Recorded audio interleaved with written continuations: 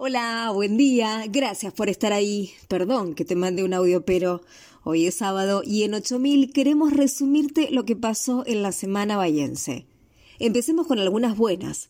Paula Vergara es bahiense, tiene 38 años y es reconocida por su tarea solidaria. Fundó la ONG Corazones Solidarios, que desde hace 18 años funciona en Villa Nocito. Me gusta pensar en el otro, señala.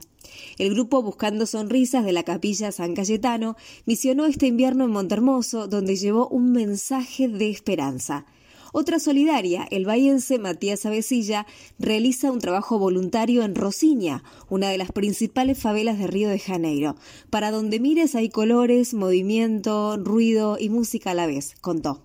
El escritor e ilustrador bahiense Gabriel Cortina, la licenciada en Trabajo Social Alejandra Parrota y la psicóloga Natalia Novaro vivieron dolorosas experiencias y las transformaron en cuentos infantiles.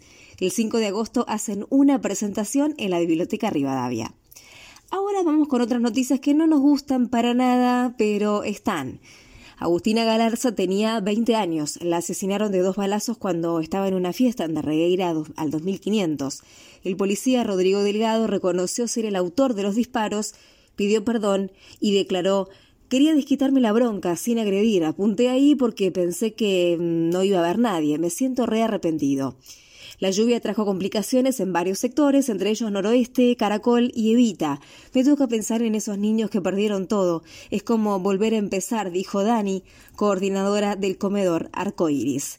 El CREVA calculó en 1,8% la inflación en alimentos y bebidas en la tercera semana de julio. Este mes ya acumula 6,3% y se prevé que sea el de mayor incremento en lo que va de 2022.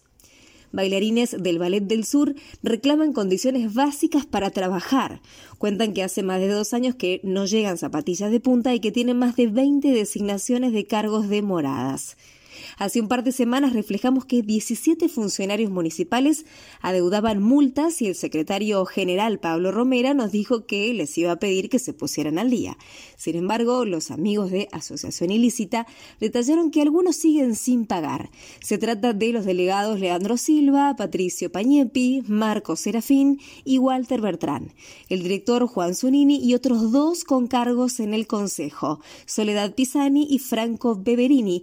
Tampoco la pusieron los legisladores provinciales de Juntos Fernando Compagnoni, Lorenzo Natali y Nidia Moirano. Insistimos, garpen, aunque sea por vergüenza. Algunas cositas más que nos dejaron estos días. El Consejo Deliberante aprobó un 30% de aumento en el boleto de colectivo, con el voto de Juntos y Avanza Libertad y la negativa del Frente de Todos. La tarifa plana pasa de 76 pesos a 99,60 pesos. También se aprobaron el boleto combinado y la gratuidad para trabajadores de salud y fuerzas de seguridad. En esto estuvieron todos de acuerdo.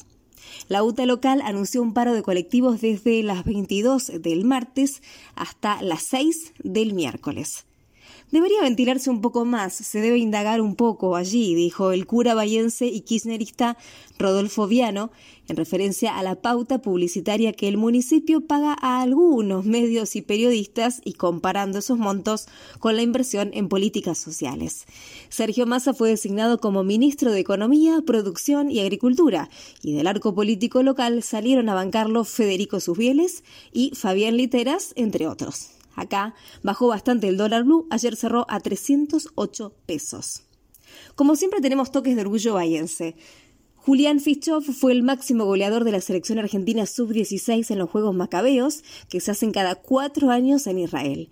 La albiceleste fue bronce. Y en el Panamericano de Softball sub-23 de Venezuela, Argentina ganó los 7 partidos de la primera fase y jugará los playoffs que definen al campeón. Hay 3 nuestros: Ramiro Pintos, Juan Cruz Bambozzi y Nahuel Sáenz. Ya empezó el finde y según Meteo Bahía del CONICET, dice que después de este sábado parcialmente nublado con 16 grados de máxima, se esperan jornadas nubladas para mañana y el lunes con máxima de 12 y 14 grados respectivamente. Esto es todo por hoy. Ya sabes, nos ubicás en la página 8000.ar, en las redes como @8000bahía y en el email orgullobahiense@gmail.com. Soy Agustina Arias y me despido. Gracias por estar ahí hasta el sábado que viene. Y perdón que te mande un audio, pero...